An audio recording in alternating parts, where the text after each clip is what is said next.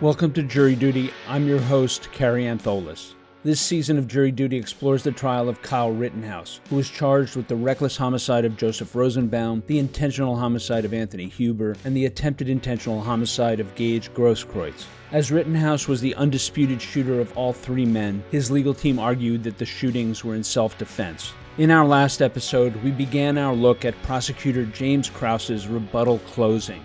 On today's installment, we conclude that review and listen as Judge Bruce Schrader hands the fate of Kyle Rittenhouse over to the jury. That's all coming up right after the break.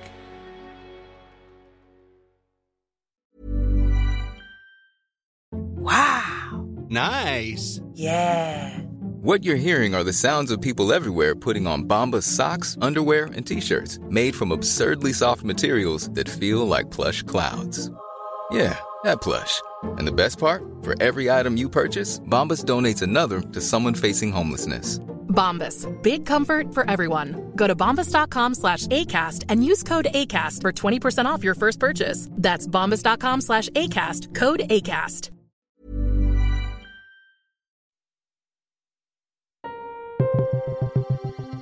Prosecutor James Krause continues his delivery of the state's final word in the trial by zeroing in on what the prosecution calls the provocative act by the defendant that, Krause argues, led to the defendant's fatal confrontation with Joseph Rosenbaum. There's some talk about how the defendant came around that Duramax and raised his gun. That didn't seem to be a contested issue in the case until the defendant lied about it on the stand. The defense themselves submitted an exhibit, number 41, in which it is denoted where the person that put that video together indicates Rittenhouse pointing gun at Zeminski's. I think it has a question mark. This was their exhibit. There was testimony from Detective Antaramian, and we showed this drone video. But then the defendant won't admit to it on the stand, and then all of a sudden the defense has to fight it and talk about hocus pocus and make up little clever rhymes. The defendant could have told you the truth, but that hurts his case, and that gives us provocation. Now, I did have, on rebuttal, Mr. Armstrong put in two very blurry pictures. Mr. Binger didn't even mention these pictures in his closing, because they're maybe the fifth, sixth, or seventh strongest pieces of evidence that Mr. Rittenhouse raised his gun. But the defense is seizing on them. And they inaccurately said that it took him 20 hours of work to do. He worked on that drone video for 20 hours. He made us multiple shorter videos of it. These images were the last part of that work. And that image does show Mr. Rittenhouse holding a gun. It is blurry. Does it show every detail? No. But we thought it important that there at least be some still shot besides these videos. The second one I showed, again, is very blurry, but it's of the shooting. And you see Mr. Rittenhouse blurry, you see the puff of smoke, and you see Mr. Rosenbaum blurry, still very much upright. And that is why those pictures are given. It was the tail end of all the work that Mr. Armstrong did on this video.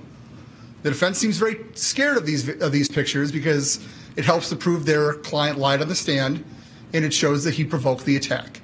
Prosecutor Krause then shows the drone video once more and narrates as it plays. Now, if you see in this video, Mr. Richards wants to make it seem like the only recourse the defendant has in retreating is walking into this mob of people who are breaking cars. But look at all that open space that he has. At this moment, he could have turned around and ran in that space and gone right back up Sheridan, and everyone would be alive and everyone would be fine. Instead, he decides to start slowing down and run into these cars in which he is supposedly trapped, which would be like being trapped in a Target parking lot. As you see, as we keep playing it, he goes around them no problem, and he goes right into this totally clear space that was available to him the whole time. He did not exhaust his duty to retreat. He did not exhaust all of his options. Krause next uses several video clips to rebut the defense argument that the people chasing Rittenhouse did not witness the Rosenbaum shooting.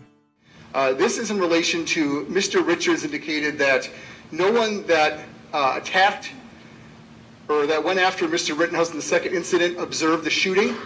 That is not true. This video shows the person that is referred to as Jump Kick Man leaving the scene, and we have another view as well from another video, but I'll point that out. Krause again plays the enlarged drone video footage that captured the Rosenbaum shooting and argues that it shows Rosenbaum falling, not reaching for Rittenhouse's weapon. And this shows the part of the chase. That's where you see him point. Mr. Rosenbaum does his jump. See the defendant slowing down, seemingly preparing to shoot. And look where that first shot is. This is the zoomed in image that will eventually was shown. Look how far he's not reaching. He's being shot in the hip and falling.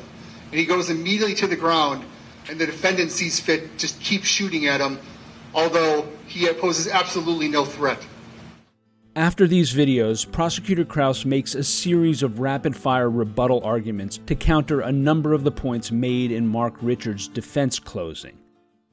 A lot has been made about how Gage Grosskreutz had an attorney. How hypocritical from a lawyer to hear someone criticize someone else hiring counsel. Mr. Rittenhouse isn't here alone. He has lawyers. And I apologize that the district attorney's office followed our interpretation of Marcy's Law, which is a fairly recent, especially at that time, constitutional amendment. Gage Grosskreutz is not on trial. He followed the advice of counsel not to turn over his phone, just as anyone who hires counsel can do. They can follow the advice of their counsel. We got his whole video from that night. The defense has seen it. We have it. What else do we need? Text messages from 3 weeks before?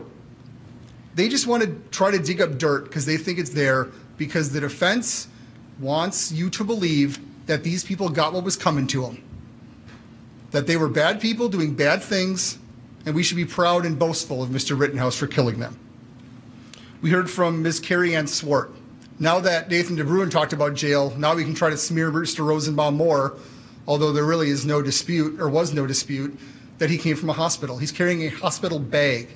Ms. Swart testified that she talked to the hospital about how he would be released, that he went to this hospital. She knew he was coming home from the hospital. She knew it was in the bag, and he showed that picture of it backlit against the fire, trying to make it seem sinister. She talked about how there are medical papers in there. And we did that image again. Mr. Armstrong did this image for us, where you can get a little peek in the bag. And I would argue you can see medical papers.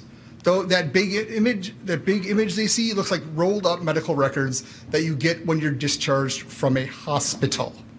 And Ms. Swart testified that he was given medications that day. Perhaps they didn't work. Perhaps there was a bad reaction. I don't know. I'm not a doctor.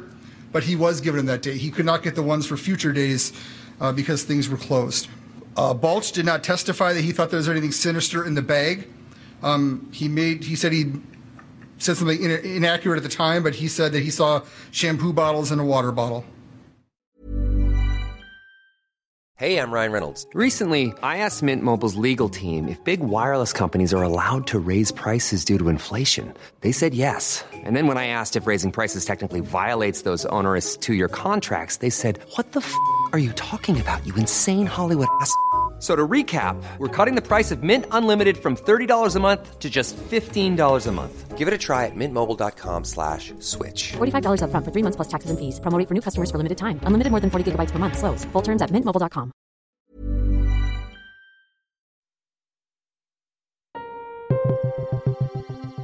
Prosecutor Krause pivots to the testimony of Nathan DeBruin, arguing that DeBruin was a biased witness. Mr. DeBruin, he did take some nice photographs, and he clearly wanted the world to know that he took some nice photographs. He's really more relevant to Mr. Ziminski, and he apparently, this is the photo of the bag, you can examine that further. Mr. DeBruin must have some problem with police and DA's offices. He goes to the detectives, he doesn't give a full story. He says, he testified to this is not me saying anything, he forgot things because he was so nervous because the door to the police station still had an unrepaired window. That caused him such nervousness that he could not give a full statement. He meets with us in a very polite, short meeting. He has very little relevance to this case that we knew about. And yes, we showed him some videos. Is this Josh Ziminski? Oh, no, it's not. Okay, when you see him in these other pictures, yes. You don't know it's Josh Ziminski? Okay. Somehow that's us getting him to change his statement. We had him read his statement. Do you have anything to add to it? No. The next day, he goes over to Mr. Richards' office. All of a sudden, he knows all this extra information that wasn't in his statement. Oh, but he was so nervous meeting with us because we showed him a video or photograph that he took of Joshua Ziminski. And then what does he do? He goes and hires a lawyer very closely connected with a gossip blogger who attacks my office on a regular basis and who is very pro-Rittenhouse. Another just funny coincidence in this case, just like how Mr. Hernandez, who doesn't live in this state, could hire any of the thousands of attorneys in Wisconsin or tens of thousands of attorneys in the state. But no, he hires an attorney who Kyle Rittenhouse's defense team has already paid money to that firm. What a coincidence. Kraus then returns to the defendant's testimony and his actions. Mr. Rittenhouse denied pointing a gun at the yellow pants man, said he was being sarcastic. Well, Mr. Richards basically just admitted he did point the gun. So which is it? We know that Mr. Rittenhouse was going around that night trying to be a paramedic, a policeman, and a fireman without receiving any real training in any of them. Tough job to do all three at once. And he went around with his gun trying to scare people, to intimidate them, to not do minor property damage. He's a chaos tourist. He was there to see what was going on, act important, be a big deal. And then the moment a little bit of that chaos comes back at him, he cowardly shoots a man instead of fighting back. You put yourself in this situation, you know it's going to be out of hand. It gets a little out of hand. Someone is chasing me, and you have to shoot him. That is not privileged. That is not reasonable. And that is not what any reasonable person in the defendant's shoes would have done. Now, there's talk about how the defendant maybe have re-racked his gun. We don't see that in the video. We don't know what he did.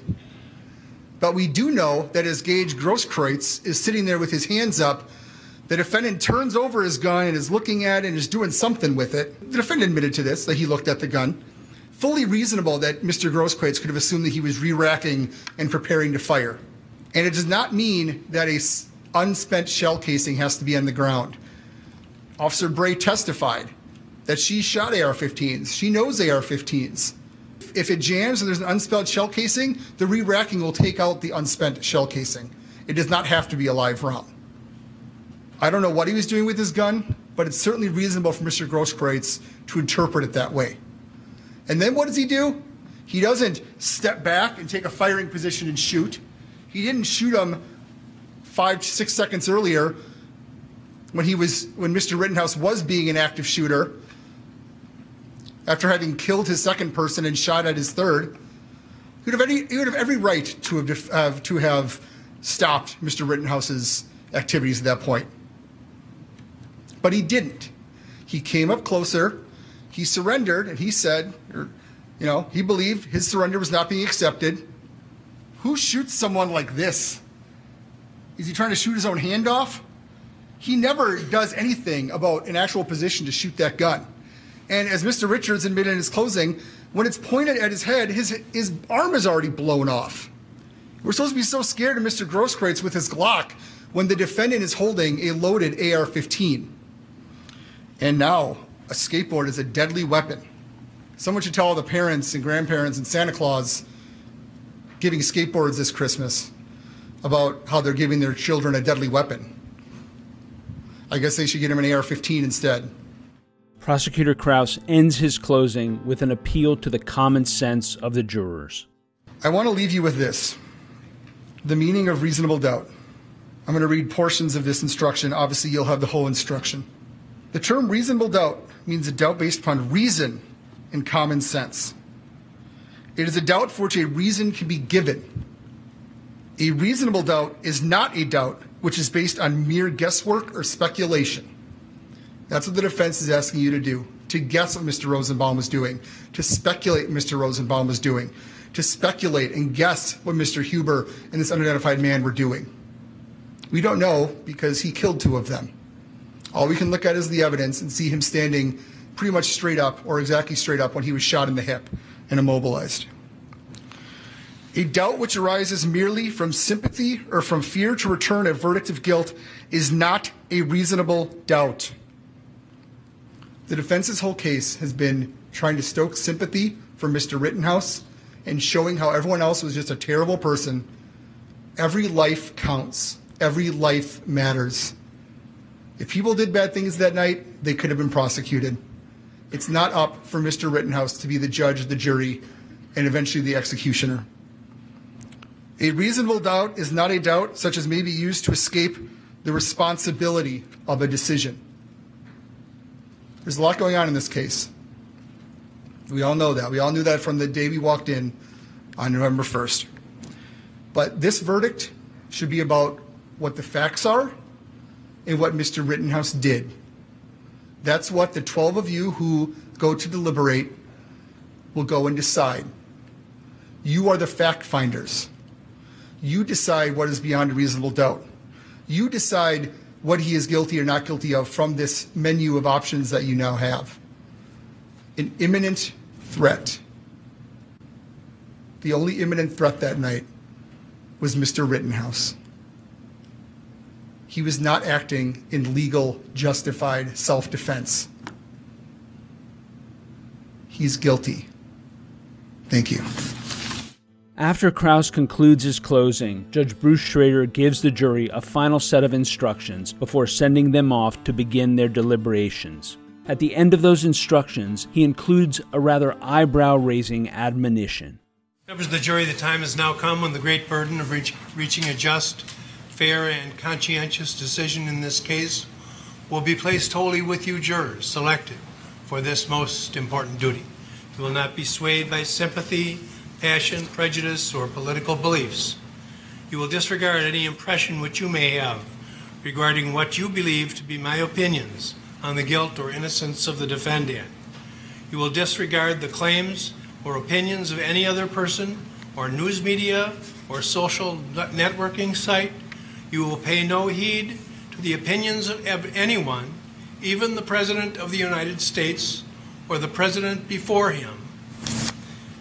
The founders of our country gave you, and you alone, the power and the duty to decide this case based solely on the evidence presented in this court. And with that, we conclude this episode of Jury Duty, the trial of Kyle Rittenhouse. Join us on our next installment as we take a look at a mistrial motion hearing and other judge-attorney conferences that took place while jury deliberations were underway. Ever catch yourself eating the same flavorless dinner 3 days in a row? Dreaming of something better? Well, HelloFresh is your guilt-free dream come true, baby. It's me, Keke Palmer. Let's wake up those taste buds with hot, juicy pecan-crusted chicken or garlic butter shrimp scampi. Hello Fresh. Stop dreaming of all the delicious possibilities and dig in at HelloFresh.com. Let's get this dinner party started.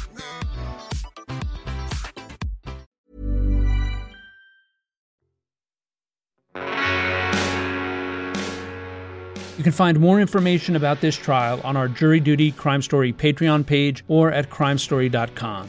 Jury Duty is created, hosted, and produced by yours truly, Carrie Antholis. It was co-produced by Chris Tarracone and Aaron Karenik, and it was edited by Chris Tarracone.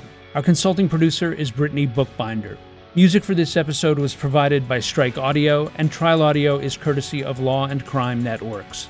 Thank you for joining us, and we hope you will come back for the next episode of Jury Duty, the trial of Kyle Rittenhouse.